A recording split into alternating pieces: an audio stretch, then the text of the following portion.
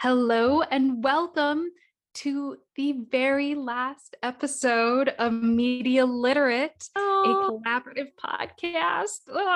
I'm Kim Henry. I'm Laura Broman. Leave a comment on Apple Podcasts and subscribe to our Instagram. I don't think guess what? That's the first time we've done it all the way through. You cannot do that if you want. You're not going to get any more content. But aren't you proud of us? We did it. Wow. How far we've come. Yes. Media Literate is a collaborative podcast and now also a conference. Woo! What? And also a coven. And also a coven conference podcast. Coven conference podcast, the CCP, the CPC. Yep. So for the final episode, single tier, several more tiers, ouchie, we decided to switch up the format once again. The third time we're switching the format in this 2-year process. We're doing great. But we wanted to bring back some of our frequent contributors, some of your favorite guests, to kind of round out the episode with as much poignant, sappy shit as we could come up with. Right? It's true. Yeah, we got some panels. Yeah. So we're going to start with, it's funny, this the first panel that we're doing, I am the moderator. The last panel I'm ever going to moderate. No one's like hitting up, no one's in my DMs like, excuse me, Miss Henry. I'll hit you up to lead a panel. Thank you so much. Thank you so much, Laura. But yeah, this first panel is actually in the timeline of life, recorded after I submitted like a truly depressing final leftover from when I had COVID in January from last semester so that I couldn't graduate. So the question is, why does media matter? And I am truly asking that question in this panel. I am like, give me a reason to keep living. Like, I gotta know what was all this for? And our special guests on that panel, Colton and Julia, did a pretty decent job of convincing me. Like, I'm not gonna lie. I was staring into the abyss and they were like, hey, come back here. Stare at TV instead. I too had a lovely time with my panels. So my first panel that I moderated, it sounds wrong to say. SCMS who? I think because we've been doing this cannon fodder bit for a while now, we were kind of, we've kind of, I don't want to say exhausted all of the movies that we feel like we should watch, because of course we haven't, but we've gone through a lot of the ones that we feel most guilty about. So we kind of wanted to turn to other people and ask, what would they add to the canon? What should I watch now that I haven't ticked everything off the list, but a lot of the things. So Julia Elizabeth Evans, our resident production person, and Bree Sonner, video game master soon to be, as we're all getting master's degrees. Wait, do you think we could get people to refer to us as maestro? Like, you know how PhDs can be maestro as like doctor? Like, Dr. somebody. I cannot think of a single notable PhD right now, but there are several. My parents. Dr. I want to say Lynn and Tom. Oh my gosh, your mom's name really is Lynn? What? Yeah. That truly the main accomplishment of this podcast. I'm really happy to remember Laura's mom's name now. Dr. Lynn Broman and Maestro Laura Broman. Lynn Nyhart. She kept her maiden name. Like a true feminist. The second panel that I'm doing. Oh, wow. Class. How could we not have done such a bad job? Like, it's so appropriate to the ending of this podcast. Oh, yeah. No, we weren't going to I got it together for the intro. That's the only part that I was like, we got to nail this, and the rest we're just limping to the finish line, baby. The third panel that I'm hosting is with Charlotte, back from episode 1. she did another episode throughout the seasons, but like I was really happy to have her back as like one of the last recordings. Yes. And Sebastian, to answer the question that has been truly plaguing me, how do you keep loving media when it is the degree that you're getting? And once again, staring into the abyss, this conference is actually just like a round robin therapy session for me. A little bit, yeah. Yeah, but they help answer like, when you do what you love for your work, how do you keep loving it? And I think they do a really good job of it. Oh, that's good. Because I think I've said at least once on this podcast and multiple times to everybody that I know that I think I just hate movies now. Yeah. So whenever people are like, what's the favorite movie you saw of the last 2 years? None of them. Struck. There aren't other good movies. That's it. That's the only good film. You're welcome. Yep. Yeah. Rounding it off. Maestro Broman. Yes. So as may or may not have been apparent, I will be joining a PhD program in the fall. And Kim will be, oh God, I phrased that so badly. I'm so How fucking dare you? Don't ask me that. I'll be unemployed. You will be embarking off on your amazing career in the movie business. So I'm gonna start that over. That was so bad. Keep going. Go on.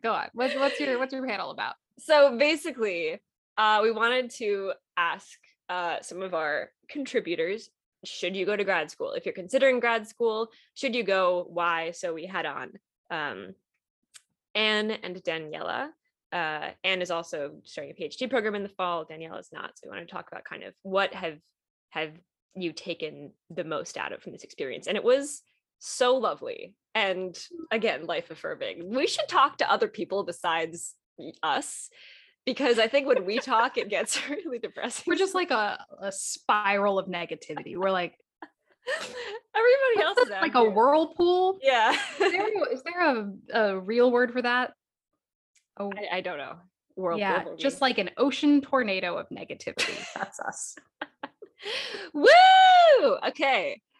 Yeah, if you've listened to the show, we do complain a lot about it, but like, I'm happy we did the thing. I'm even happier we made a podcast while doing it. Me too. And who knows, maybe next year we'll have a real conference. Oh, probably not.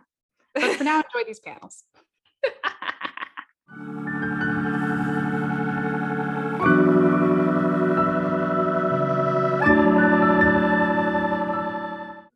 So welcome back to our final panel, which I feel like I got some of the OG media literate introduction voice there. Did you hear that? That was good. That was really good. Hello and welcome to Media Literate. Are you recording it under a blanket like you used to do? Hell no. I lowered my standards significantly for these panels. I'm not even in the closet anymore. Well, we love that. Yes. Yeah, that's really good on a lot of levels. Lowering your standards, just like we're doing for school, not being in the closet. That's the vibe that's always That's grad school, baby. Low standards coming out. Woo. Yeah, this is be gay, do okay. This is a really good panel, I think, to end on, because we are like limping toward the finish line right now. No, I just turned in like the biggest steaming piece of garbage that I've written in quite some time. Love that. And so I'm really happy to hear. Please give me a reason to keep going. Why does media matter? That's the question we're asking today. That's this panel. What do you guys think? This matters? It does. I swear to God. I can't remember why in the midst of a paper that I have like really lost the thread on. Like why? Go ahead, Julia. Yeah. I've been thinking about this, pondering graduation. I have been thinking about this a lot. Why does media matter? And honestly, and I feel like a lot of people do ask, like, why would you go to grad school for film studies versus like, a lot of us have like other interests that intersect and other disciplines, like whether it be like anthropology or psychoanalysis or like political theory, like whatever you're interested in, sort of like that we funnel in through this media lens. And it's like, yeah, why do you not just go to school for anthropology? Well, the question there is, first of all, it's so much fucking cooler. It's just so much better to look at things through media. I just feel like it's something that truly unites people in a very clear, obvious way, and it feels like a really relatable way to talk about these like bigger topics through a lens that's more like mainstream or accessible or visually compelling. And I think that for me, that's constantly what we come back to down the line, is like, as much as I do love these other fields and disciplines that I look into, like undergraduate level, nothing really compares to being able to talk about it critically through these objects that we all sort of look to at the same time and have an understanding of. Oh shit. Thanks for that. Yeah, I feel like we should just end on that note. Like, thanks for listening Panel to our podcast. over. Okay. Media Literate is canceled now. Yeah. No, Colton. I love that, Julia. It makes me think back a lot too, because I like recently was at a informal lunch thing with these people who are like, hey, you study film, right? Like, tell me about that. And so like the constant need as art students and film scholars to like justify why we dedicate 6 years of our life, and then for those of us who agree to go into grad school like you, Julia, another 5 to 6 years. Which is just so weird, because I think while this Congrats, by the way. Yeah, congrats. Thanks. While this like starts as a film degree, it's really just sort of become media, and we're surrounded by media. Media is everywhere. We're dealing with it on our phones. We're dealing with it in commercials. Everybody watches movies. Everybody watches content, right? Especially with the pandemic. And so like, I don't think I've ever been a part of a conversation of meeting somebody new where after like a few minutes, it just always goes to, what do you like to watch? Like media is just such an important part. And so while people kind of poke a jab at like, oh, you're studying media, like you watch movies for school. I would push back to like, it's such an integral part of our culture that media is everywhere. So it matters because it's such a timestamp of the culture. And so learning about it and studying it is vital to understanding how and why we are the way we are. I really, really appreciate that. I really appreciate both of these answers, not only because you're like being the light at the end of the tunnel that I'm still like clawing my way out of, but also that this is like, I feel like other disciplines aren't constantly being like, but why do we matter? Yeah. And yeah. some of them objectively do matter more. I guess if you want to be a brain surgeon. But fair enough. Enough. You can have that one. But I do think, we're also seeing this sort of trend in academia where people like things like English departments are losing retention, and like sort of these like classical disciplines in the humanities have lost a little bit of interest, and people are moving more towards like not just cinema, but new media and sort of communication and these expansive ways in which we view media. And I do think that there's something to be said there about the futurity of the humanities and our need to adapt with the times. And so there's a real value there to be able to have that critical insight into the way we look at media. And I really do think it's going to be an important part of where academia goes next. And in the same way that I was talking about it earlier of us integrating other disciplines, more and more other disciplines are feeling the need to sort of incorporate like a digital component or a visual component, or even like a critical making component to a lot of these other fields of study. And I think that shows the impact we have, not just in our own field, but also on academia as a whole. And I think that's incredibly exciting. Yeah. And I think there's also something to be said for the time that we're in, where on the one hand, it does feel like a moment where you really, really have to justify okay, we're talking about movies, but it matters. And then on the other side of that, I do see media studies on some level really, really pushing to be something that can change the world. Oh yeah. And it's hard to strike this balance, because on the one hand, some of like the most interesting media objects are the least accessible to people. Yeah. And then on the other hand, the broadest, most like, hey, do you want to reinforce ideology? Those can really have massive impact. And I think we're just at this moment where even the impulse to justify media studies or to say, why does media matter, comes from this position where we feel a lot of responsibility to the world, to exist outside of, not even of a screen, but outside of academia and work to have an impact. And I think encouraging that and acknowledging that, like, maybe, I think I'm going to complain about TJ Damos for the second time on this episode. Yeah, maybe video installation art isn't going to like be the thing that changes the world, but there is so much more to media studies than I think the very niche art historian or like Yeah. 1,000 years ago stuff. But then more importantly, honestly, my stance is that doesn't have to save the world. Yeah. Like, as much as I fucking hate TJ Damos, please, like, I hope you stub your toe on the corner of a bookcase today and all days. Despite this, love what you love. Like, that's the other thing that is so great about this degree that we don't really talk about, and so great about media, is that there really is something for everyone. And you can have something that makes your heart absolutely sing. And if you want to write about that and 5 other people get it, then fuck yeah. Yeah, absolutely. Yeah, actually, I'm partial to an art installation, Kim. I'm just putting that out there. It is Yeah, I know. I saw Julia's eyes narrow just ever so slightly when I said that. It's not you, it's him. It's not even video installations. It's him. it's just him. It's just him. TJ.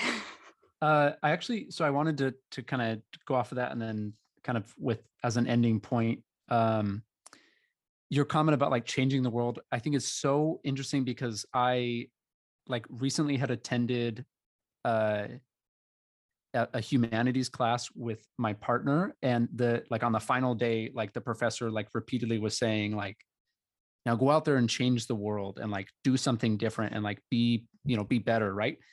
And it's kind of funny to tell like college kids to like change the world, but then when you think about what media has done politically and ideologically, like shifting thoughts and opinions and ideas does enhance or change the world. And I wanted to end on, this is repetitive for both of you because we were in class together, but I was reading from a film scholar who talks about climate trauma and looking at why we make stories and movies about traumatic crises and things.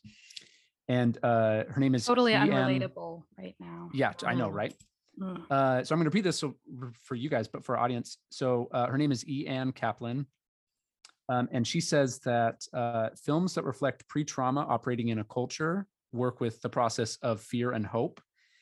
And she says that in order for anything to change, I argue, this is quoting her now, I argue that such processes first have to be grasped, then changed. And so like one way that media exists, that stories exist, is because first a culture has to understand and like grasp the concept of some new understanding, some new concept, some new ideology, right? Or even just be able to look at it, just to face exactly. Yeah. Just like starting the conversation, like ideologies change with conversations, and conversations begin like through storytelling and ideas being brought up. So I think to some degree media can and does change the world, and that's why it's so important. Yeah. And, to end on a total downer, when you're part of the neoliberal machine, it is also not your job to save the world or change the world. An important caveat here, at the end of the day, if the only person you change and help is yourself, that's still an absolutely worthwhile endeavor. And if media helps you do that, then great. Yeah. Oh, that wasn't a downer. That was really lovely. I think the emotional roller coaster of this episode really does represent the emotional roller coaster we are all on right now. So if nothing else, media literate listeners, here's a peek into the mind of a media studies grad student. You should try it. Try it. Sometimes they give you money. Maybe not during a pandemic. Yeah, maybe not then. Wow. Bye. Bye. I'm so emotional. It's the end. Oh my gosh. Yep. Time to go get high and go for a walk. I'm keeping Please that end on that. That's the final, that needs to be the final word of media literate. I'm keeping it in the edit.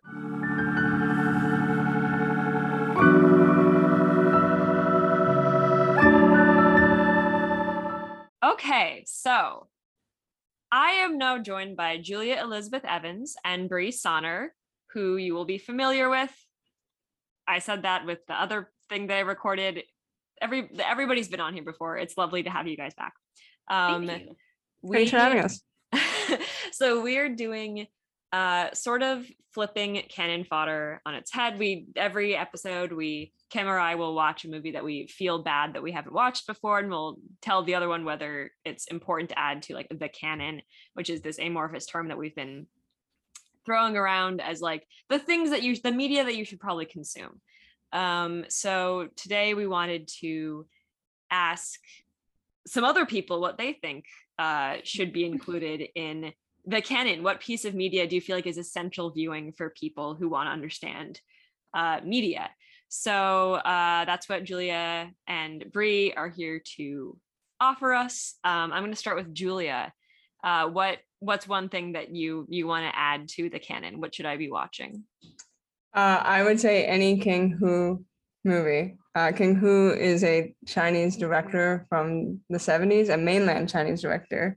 And he's most famous for a movie called A Touch of Zen. But my favorite of his is Come Have a Drink with Me, which is about a woman who's trying to rescue her brother from, a villain character. What I think is really critical about King Hu and really Come Have a Drink with Me is that it's a genre. It's the wuxia genre, and that's what I want to bring into the canon is wuxia, mainland Chinese cinema, which is related to the T-shirt that Laura currently is wearing, Enter the Dragon. I don't know why I went up to show the T-shirt that I'm wearing. We're again audio medium. I'm wearing an Enter the Dragon T-shirt today, so I'm just very happy that. Just shout out martial arts movies from like North Asia. Yeah. So yeah, I just specifically Come Have a Drink with Me. I think it's fucking phenomenal. Specifically, Come Have a Drink with Me. I think it's phenomenal. Can I just say that's a lovely title for a movie? Like, I'm very charmed. I want to have a drink with this movie now. And what's amazing about is it's a misdirection because you're imagining Come Have a Drink with Me. It could be a romance. It's in the West. It's in the Chinese West. So it's like out in the desert. It's, there's monks and you have these people and you have, it's back. The thing about wuxia that's different from a lot of Hong Kong martial arts movies like Enter the Dragon is wuxia is primarily just set in the past. And so in that way, it's analogous to an American Western, that American Western genre. It's like there's really like a lot of one-to-one and comparisons. But what's cool about Come Have a Drink with Me and the title itself is that it is not at all a romance. It is about this woman kicking butt and her story as she's trying to find her brother and just trying to beat up all these guys and save her brother. And I just want to say the reason why I want to bring this into the canon is because martial arts movies, Chinese martial arts movies have so much spiritual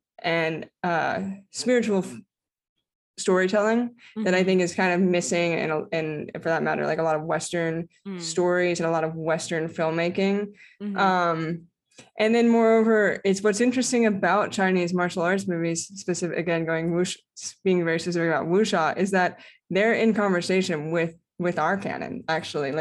These films, King Hu talks a lot about watching and studying Douglas Fairbanks and all the swashbucklers. So it's just natural that when we watch a Douglas Fairbanks movie, we should also watch a King Hu movie.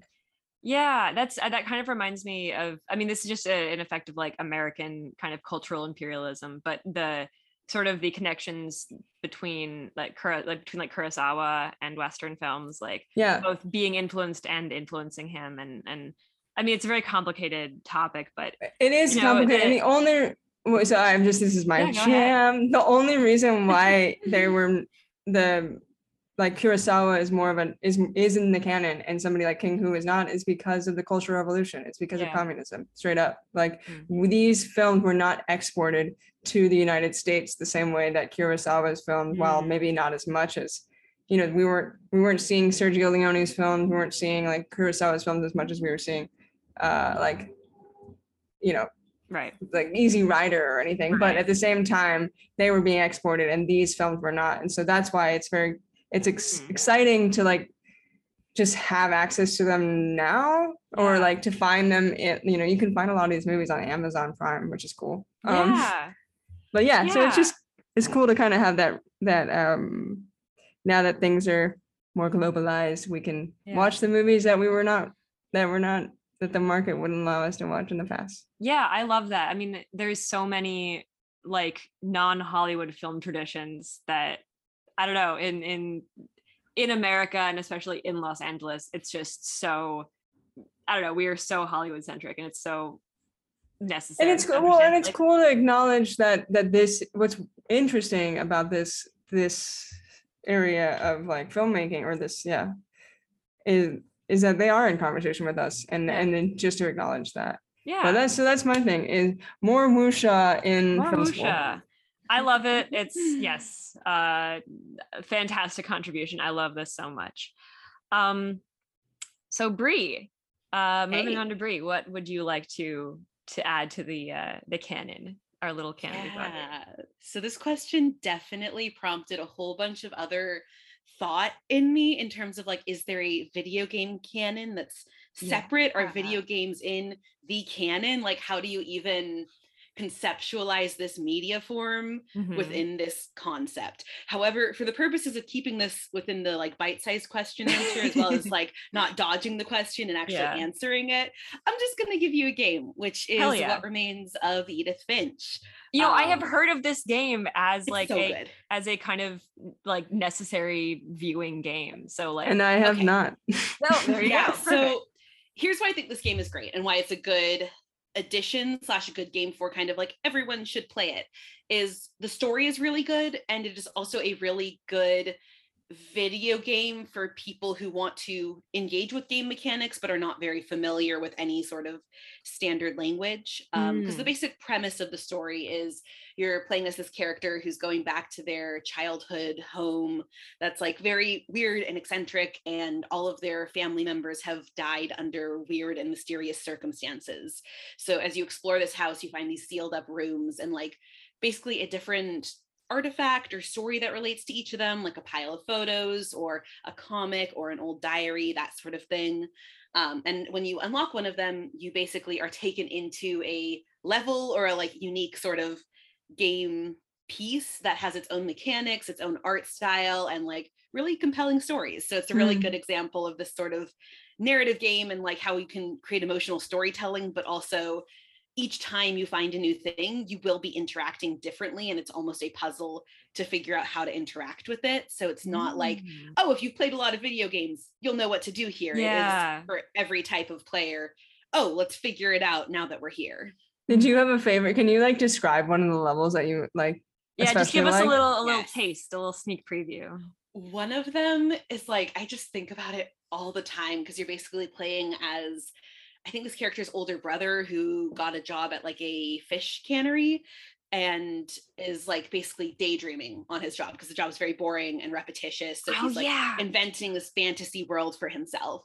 So you have your left joystick, if you're playing with a controller, doing just this repetition motion of like grabbing a fish, slicing off its head, and then putting it in the pile just over and over, kind of like up, grab, left, that kind of repetition. And then with the other hand you have, you're like playing this avatar wandering through this fantasy world that's getting like more and more complex. Like it starts 2D kind of hand-drawn maze and goes into like a whole 3D map and like starts to take over the whole like screen even. So it's really technically impressive. Like I remember playing it and just being like, oh my gosh. Yeah. And I think it's a really good example of like the game design supporting this emotional narrative experience. Yeah, I think we talked about that in that one interactive media class I've ever taken. It kind of engages the idea of embodiment, where like your body is kind of engaged like as the character, where the character is kind of unconsciously doing the fish canning thing, and so then you eventually also really become the character as like the right hand like mechanic just becomes so unconscious because you're focused on the daydream. So that's so like, cool. Yeah, and I will say, like, I love the way that all these things interact, media, right? Like filmmaking and like watching a movie, watching a TV show, playing a video game. I think that concept of embodiment is really something I'm seeking in films, in like kind of the, film world or in the TV world, is how do you experience that character or that person's present experience. And I just want to add, I really love the way you describe, or like the specific one that you described, this kind of the repetitive motion and how that it becomes this fantastical thing. It makes me want to play this game for that matter. I know, Yes, I did it. I got 2 more. When was the game released, and where do you play it? I want to say the late 2010s is when it was released. This isn't the reason I'm recommending it for the canon, but fun fact, it was also the video game I was playing when I got accepted into USC. Oh, so I was like watching Star Trek when I got accepted to USC. So that's its really own on canon, brand. really. Yeah. I was, oh my God, y'all, I was watching, this is ridiculous. Because I hadn't watched any Quentin Tarantino, like his early stuff. I was watching Quentin Tarantino because I was like, I guess I gotta get into, and that's just like related because Quentin Tarantino is all about martial arts movies. So we all have our like kind of that's thing. really funny. I mean, I love that, like, there are so many like amazing things out there.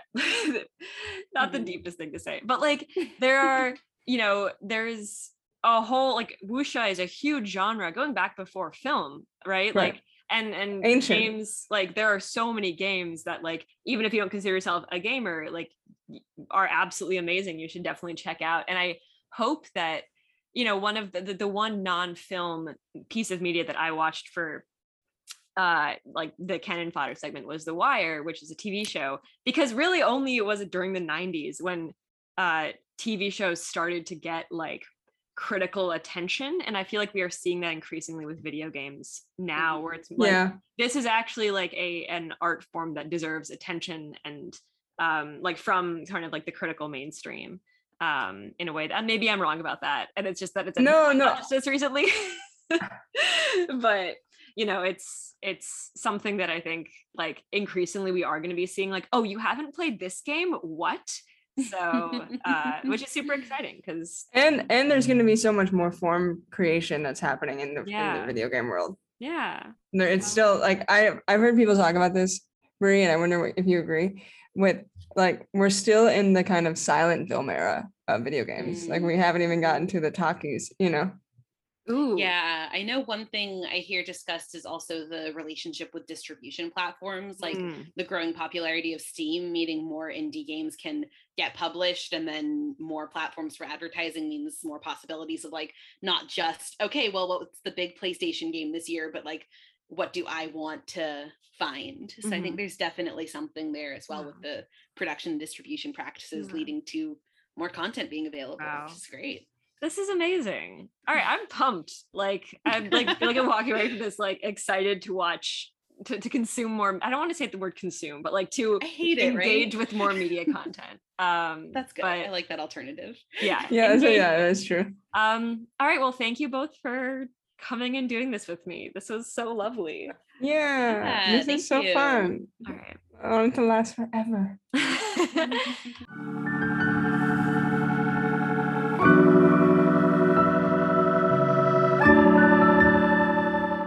Hello, welcome to our next panel. I don't know how committed we're going to be to the Media Literate Conference episode, but having never attended and probably never going to attend an academic conference at this point, I'm deeply excited by it. So, hi guys, why don't you introduce yourselves? Hi, my name is Sebastian. I have been in the podcast a few times. I was just in the last episode, which we recorded a few days ago, so that's fun. And I just want to say, Kim, I was at SCMS, which is the big conference in our field, a few weeks ago, and you did a much better job of introducing us than the chair of my panel did. So already off to a great start here. All right, we're talking shit. That's my favorite part of academia, is the freedom with which little bit of, we share a lot of constructive criticism, and I think that's really important for growth. Charlotte, you're Charlotte. Hello, I'm Charlotte. I have been on a few episodes, but not for a little bit, but I'm back. And I was at Sebastian's panel, and I'm pretty sure they didn't even introduce him. They just made him introduce himself. So, Kim, much better start. That is Definitely. literally what I'm doing to you guys. Oh, well, that's a really good point. Yeah, but I think you're better. probably right. There's a warmth in the room, for sure.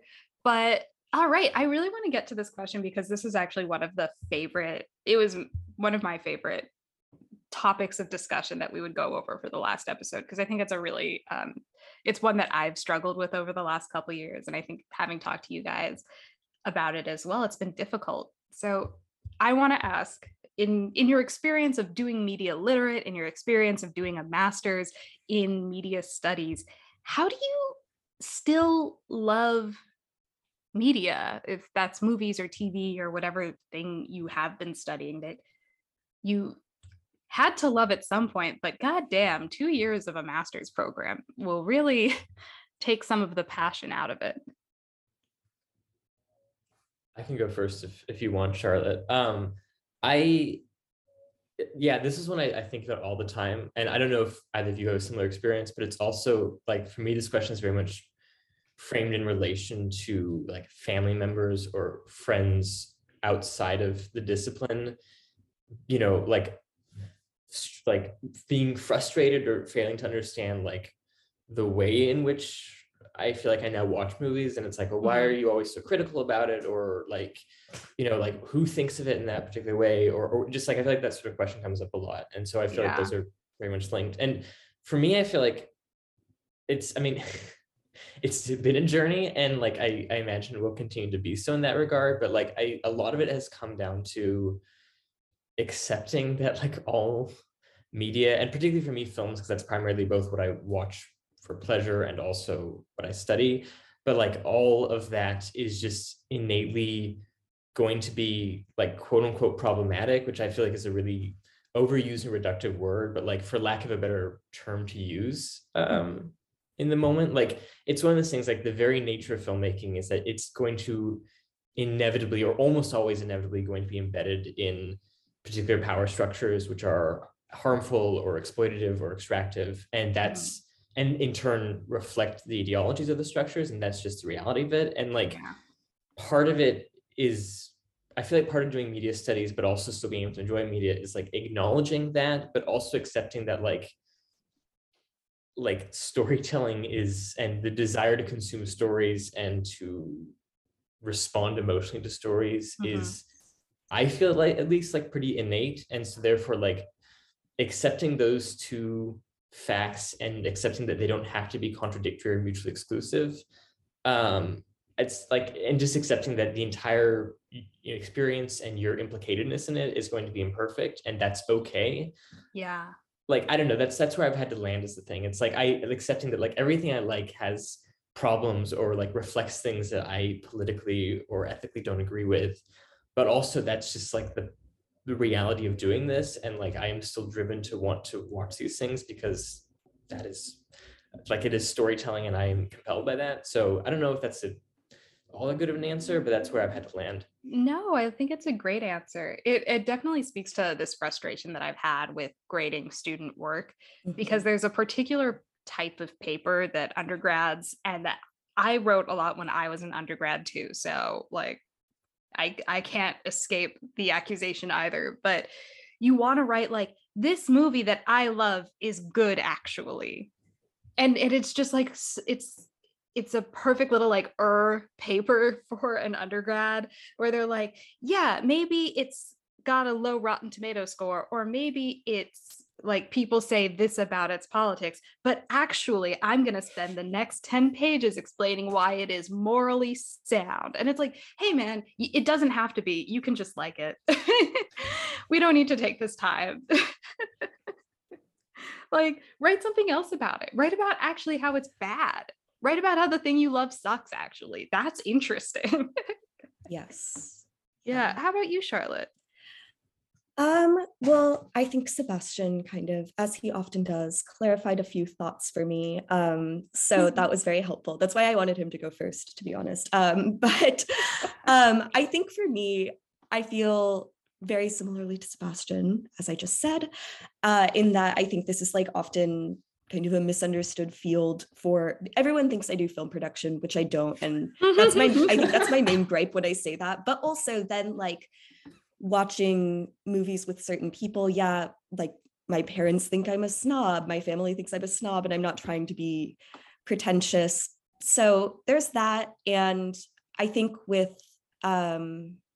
just thinking back on this year, because I guess that's what we're doing, that night that we all watched Twilight together on Halloween, I think was just this beautiful, like, it was just, we were so invested in this movie. We're all so familiar with it. And we've had this like relationship with it where we can watch it and be like, this is a lot. This is a lot going on. And we love it, even though it's like way too much and we don't agree with all of it. And there's a lot of work going on, ideology at play. And actually just the other day in one of our classes, we watched Rebecca, and like the discussion was just like, this is such a queer movie. Like this is everything is, and it was just a really great discussion that I think I'm so grateful for conversations like that in grad school.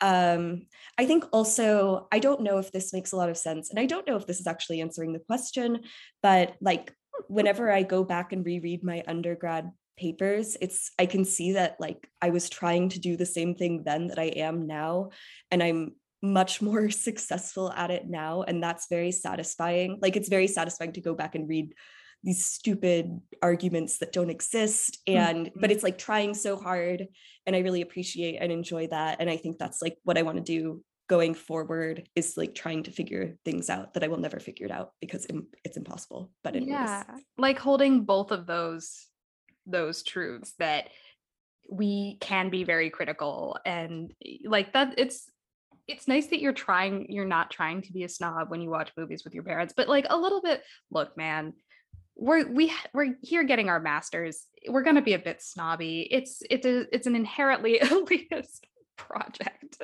and like even accepting like when I watch a movie with my dad, he literally gets mad at me for wanting to talk about it afterward. I think I told you this story, Sebastian, when we were talking about making the episode in the first place, that when the moment I knew that I needed to do media studies or like film studies as a critical practice, was that I left, I think it was Star Wars, not the second one that everyone hates with Rian Johnson.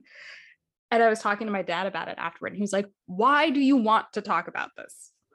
He just had been like fuming for several minutes while I was like, yeah, I thought the whole storyline with Poe not believing Laura Dern and with her purple hair, like that was like, I really didn't like the way that they handled this without really addressing how sexist he was and blah, blah, blah. Yeah. And he was like, well, then why so you didn't like the movie? And I was like, no, I fucking loved the movie. The part where she like hits the button and they go like supersonic through the ship.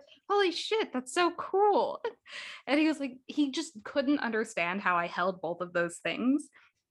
And I still don't entirely understand how to hold both of those things, especially in a paper, like in a structure of an essay.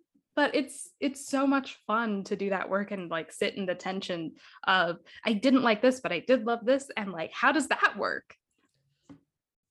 Also, like something I wanted to add, which I like think ties to that, and also some of what Charlotte was talking about in terms of like our experience watching Twilight, or like the conversation around Rebecca, which I'm sad I'm not in that class because that sounds amazing. But like I feel like, I don't know what the experience for you two was, but for me, I feel like when I first started doing film studies in undergrad, the way in which the conversation was very often framed was like media objects, films, TV, whatever, are sort of like vessels of ideology that then like that gets imparted on like the audience, and that's like why we have to be critical, because like it wasn't quite like it's a brainwashing thing, but a little bit is the way in which it's, I feel like, often framed.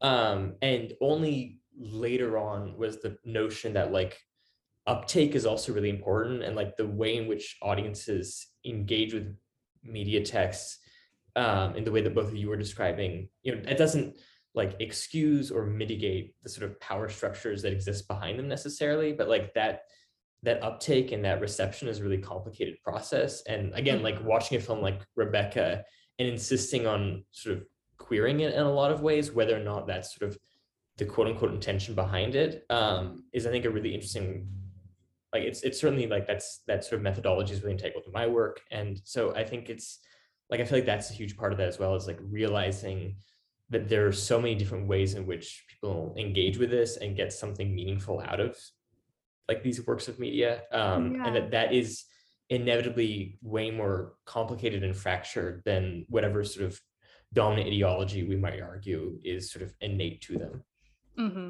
Absolutely. Yeah, honestly, that's how I feel about the Mission Impossible series as it develops. It's like such clear, just patriotic propaganda of like American individualism, and this white man will really save all of us, and he doesn't play by the rules, but that's what's good about him. And like the more this series goes on, the more they're like, is this a good idea? Like every further installment is like, man, Tom Cruise, you really still doing this? We're like, are we sure this is the best way to go about it? And then of course in the end he proves victorious, right? Like in most Hollywood cinema, it will end on like the bad ideology wins, right?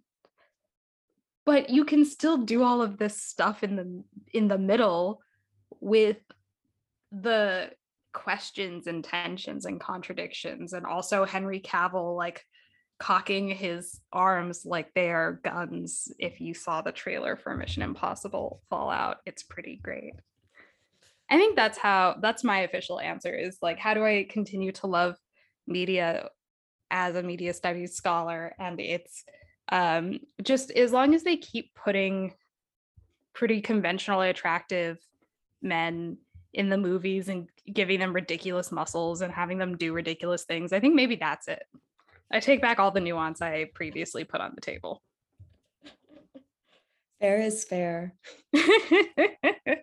I was gonna say that like I feel like part of it is being honest, like with yourself about, like as a scholar and as just someone who enjoys this stuff, like being honest with yourself about what it is you get out of certain things and why you enjoy it, and maybe like why problematic or troubling aspects of it like do or don't bother you for particular reasons. And I don't know, maybe that's a form of that. Holy shit, Sebastian, you made my really unreasonable bad take a really reasonable and good take. And I think that means we gotta wrap it up, because I'm only gonna ruin it from here on out.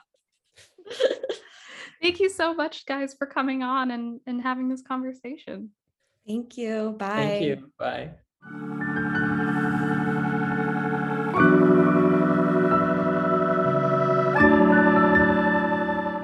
All right, so I am joined right now by Anne and Daniela, two lovely familiar voices on this show. We are talking about, as we've gotten to the end of these 2 years of master's program in cinema and media studies, some of us have chosen to go on and keep studying media studies in PhD programs, and others of us have decided not to continue that and to do other things. So I guess the question that I want to ask you guys is, should people go to grad school? More generally, in the humanities, in media studies, however you want to take that question, based on your own experience, you know, what advice would you want to give to somebody considering grad school now? That's a great question. Thank you, Anne. Yeah. I guess, Anne, let's start with you, since you are going to be starting a PhD program in the fall. Oh my God. Sure. I mean, I would still encourage people to go. Like, I think I had a great time in the past 2 years. And it made me think a lot about what I'm studying and really kind of concretize, I don't know if that's a word, but like solidified like my interest in whatever academic track I wanted to go. So I feel like I got a lot from grad school from this past 2 years. But I will also say, like, if try to find a program that doesn't ask you for tuition. That's my suggestion for anybody going to grad school. If you're thinking about grad school, make sure it's free and get paid. It is. We were intensely lucky with this program because we did get paid, which is not something that most MA programs offer. So that is really, really lucky. I'm very grateful for that, for sure. Same. Daniela, thoughts? I guess I'll start with my history. Like, I have chosen to end my academic career here. And going into or deciding to go into a master's program was a very, very, very last minute decision. What are they? I don't even remember the exams we had to take. The GREs. Yeah, the GREs. Terrible. I got my results 2 days before the application was due. Amazing. I love it. Yeah, I decided, I was like, maybe I should apply to graduate school like a month before everything was due for a bunch of places. And so actually that's why I ended up in CAMS, because I initially wanted to apply to screenwriting, but their deadline was earlier. I see. And I'm actually really glad.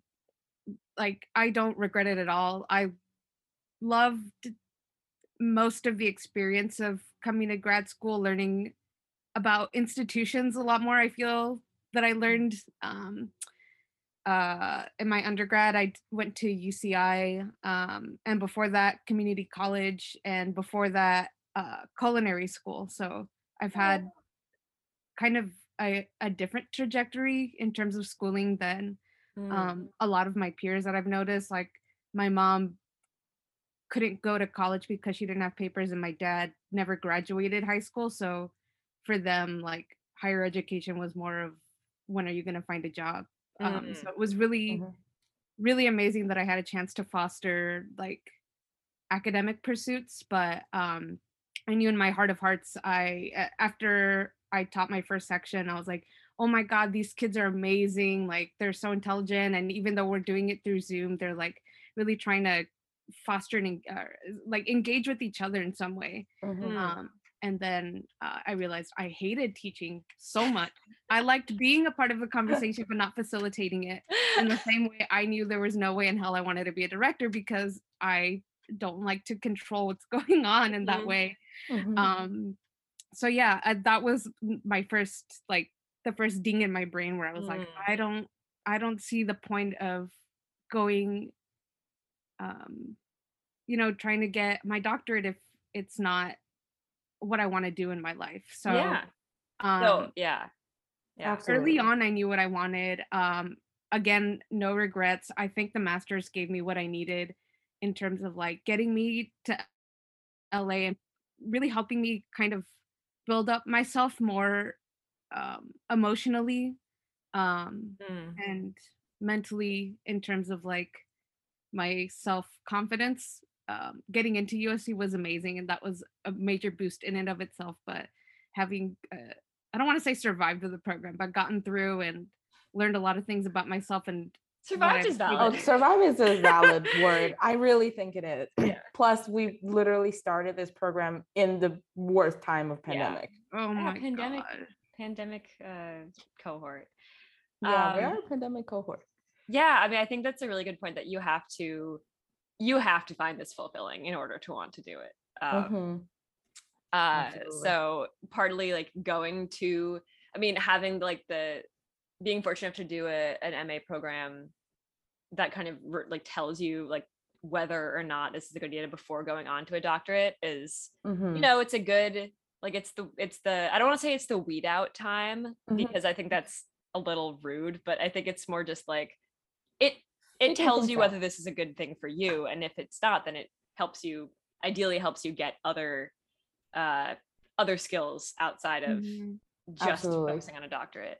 Ideally, I don't know if it does necessarily, but ideally, I completely agree with that. I think like my suggestion is, if you want a grad school degree, go for an MA first, like before you go to a doctorate, or go to one of those that or do like an MA program degree along the way, like those kind of doctorate program is good because it will give you time to figure things out. I think MA is just such a good like time for you to figure things out. It's short enough, and then you get the kind of taste of academic life. And do you have a moment when you were like, oh, I want to do this, hell yeah, similar to Daniela's like, oh, I do not want to do that? I mean, I feel like I never stopped thinking about going to grad school, or like there's never a moment where it's like, yeah, no, not gonna do a doctorate. I wanted to do it since probably junior years of college. So like I was preparing like to get an MA pretty early, and then hoping to get a straight up doctorate program, but learned that that's not very common. So having an MA is great.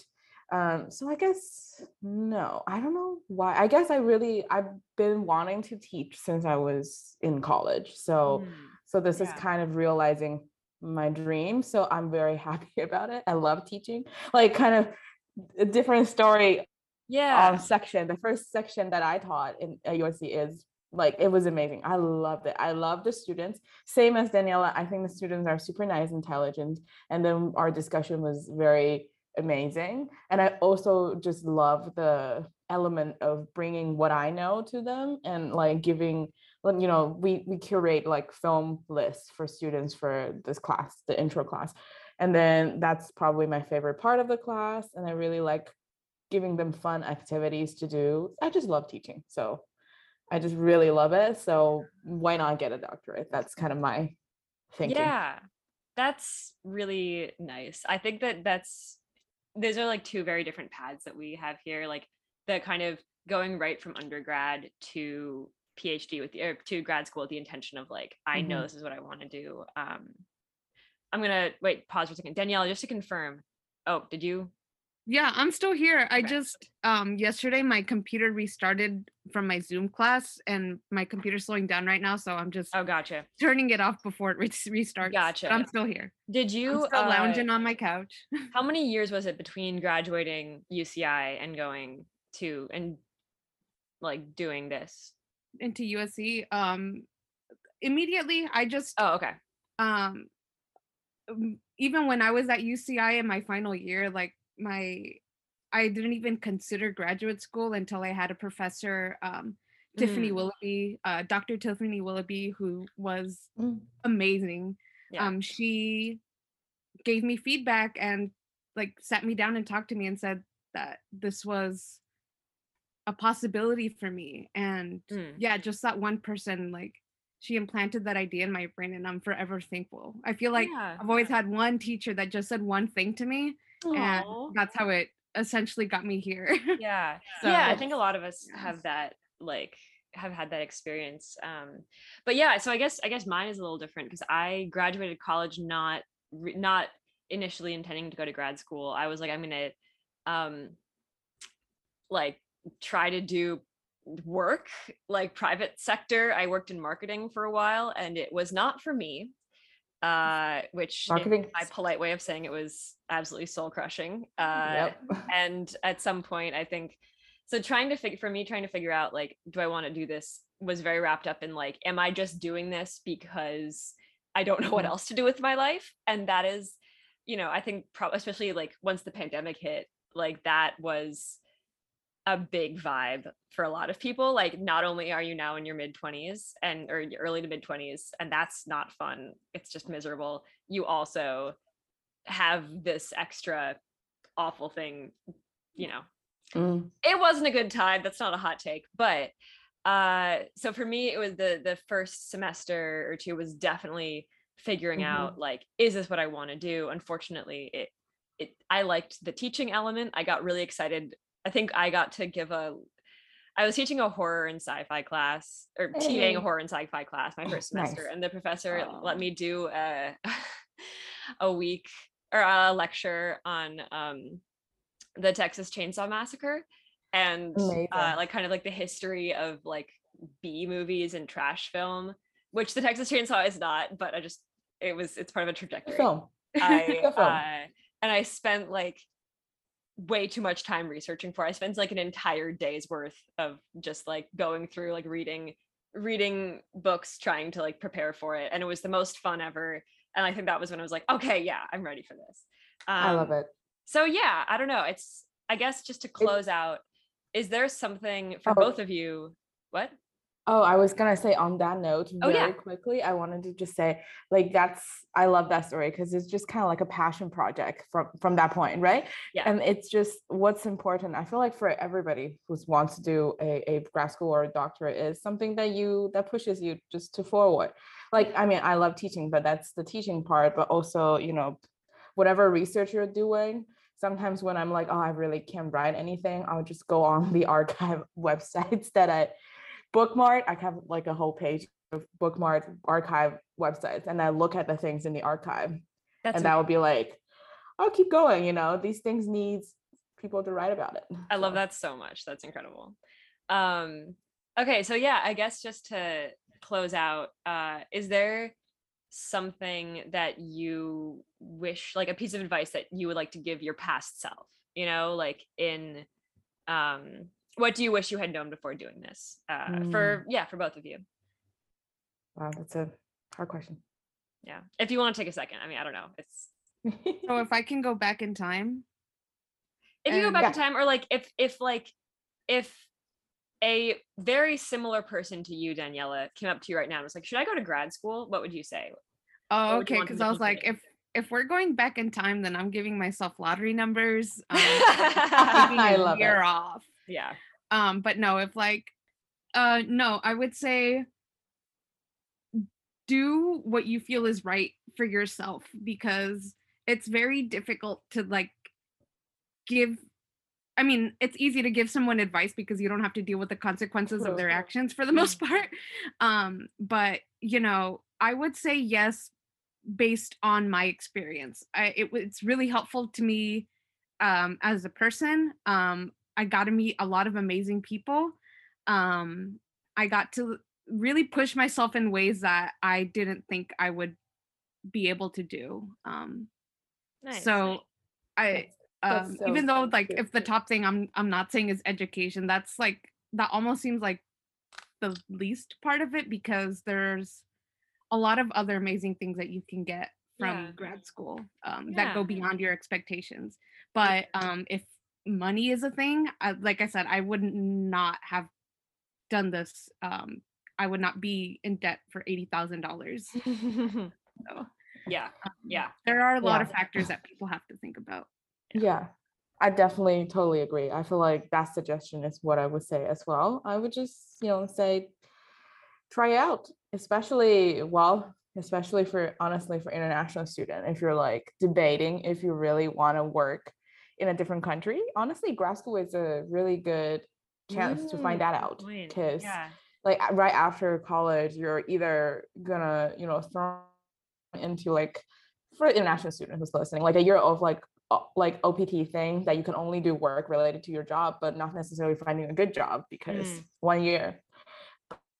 But I think grad school is just like a good chance for you to figure more things out. I would just say try it out. And also you'll definitely meet good people everywhere, make friends, and like, you know, like Daniela said, push yourself to a different level, I would say. And it's quite amazing, honestly. Yeah, I think that's a really good point that you're both making, that I think I wouldn't have anticipated that like 2 years ago, is the like meeting the people that I've met here. Like classes have been important and the professors have been important in helping shape like me throughout this process, but like talking to you guys and learning from you has been, I think, one of the most transformative parts of it, like, and really valuable. And like, not, I mean, like you two and the kind of everybody else in the cohort and outside of it, like you get to talk with other people who are really, really passionate about stuff, and you get to learn from them and like see kind of new windows opened up for them and for yourself that you wouldn't have expected. So completely agree. Okay, well, this was super lovely. You guys are both great. I love you. And thank you for joining us for this mini panel. You're welcome. It's been a pleasure to be here. You know where to email my check. Yeah. The usual one. Just All right. put a treat in usual. an envelope Yep. and I'll give it to Akira. Yep. Oh.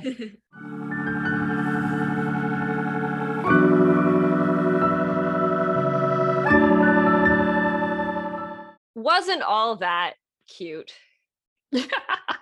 We are eminently adorable. And so um are all our friends. yeah, this was a lot of fun to do the little I calling it a conference, like one part of me's like, that's the cutest, best thing ever. The other thing, it's just our friends talking to each other, and that's really nice. Is it a little cringe? Yes, but things are only cringe because it's just people really genuinely caring Look, very openly, which is gross. We had a lot of drinks last night and watched Supernatural together, which was about the cringiest activity you can do. And I just want to look back on my high school self and be like, hey, one day you're gonna have somebody to watch this with, and it's gonna be so much fun instead of miserable. So oh my God. So, I think you just broke my heart, Laura, because I don't know if I ever watched Supernatural with someone. Wow, we're adults and hot, and we have friends now. And those friends are great. Back on track. Hey, very smart. Yeah, I think I expressed this to some extent in the final panel that we had, but like, as much as I've learned from classes and stuff, talking to these people and talking to you in these episodes has like really, really taught me so much. And I feel like I've taken away so much from this. And I got to say that in my interviews for PhD programs that I then got into. So it was. You talked about your podcast in your PhD. Did you tell them what it's called? You know what? I want to walk that back, actually. I did not talk about it. I did not tell them what it was called, though. It's like, talking with my friends in a definitely not recorded context that you cannot look up on Spotify or Apple Podcasts and leave us a 5-star review. God, now I'm trying to promote the pod. God damn it. I know. I've really, really loved doing this process. I've always struggled to do anything in addition to what I do. Like after high school, I remember my senior year of high school, it was like a rainy day. I was in the car with my mom and I turned to her and I was like, I'm not going to do extracurriculars in college. And I didn't. Yeah. Until I did, but whatever. Mm, but yeah, like having this also be something that is totally up to us. Like I could quit this at any time. There's no like external authority figure except for Sebastian and his sweet, sweet face and how sad it would be if I made him sad. Yeah. But like this is really just us. And it also really, I think, highlighted for me how smart all of our friends are, but in such different ways. Yeah. Like we spent our last meeting with all of us for the production team, just kind of like, it was a total circle jerk. We were all just like, oh my God, you're so great. And you're so great. And I think Sebastian's going to hate me for this, but he always says like, I just want to do more. I just want to pull my own weight. And I cannot stress enough, listeners, without Sebastian, scheduling like everything we do wouldn't exist. Without Colton manages the workflow in a way that I can only hope to do one day as an adult, maybe. Yeah. Like Colton found out how to put the podcast on platforms, which is no matter how much work we did in the like designing the podcast, we have a mission statement on a Google Doc somewhere. No matter what, I would never have gotten this podcast on Spotify. It wouldn't have happened. And then Julia Camus did the art 4-hour show. Like incredible. All these people are so talented. And I already knew they were smart, but like coming from this, having done podcasts before, I was like, oh yeah, I know what I'm doing. And I'm an experienced person. And I just really want to shout out like how invaluable all of these different people's different skills are. So also if you're ever in a room thinking like you're hot shit or whatever, just like look around and notice all the people and everything they bring to the table that truly would not be able to like complete the mission without, because I guarantee you they're there. And I'm so, so, so grateful for all the people who made the show possible, including my roommate, Laura. Whoa, this turned into the longest Oscar speech ever. It did. Play me off. The music. Okay, wait. Before we go, also shout outs to Charlotte, Bree, and Anne, who were the editors, along with Julia Camus, this whole time. Oh my God. And Julia Evans, who we truly brought on in the last season. I was like, you guys, I don't want to do a good chunk of this job anymore. Oh my God. It's incredible. She came in and like saved the day. Yeah. In a massive way. So major shout outs to everyone. Yeah. We should leave before Will Smith smacks somebody. The little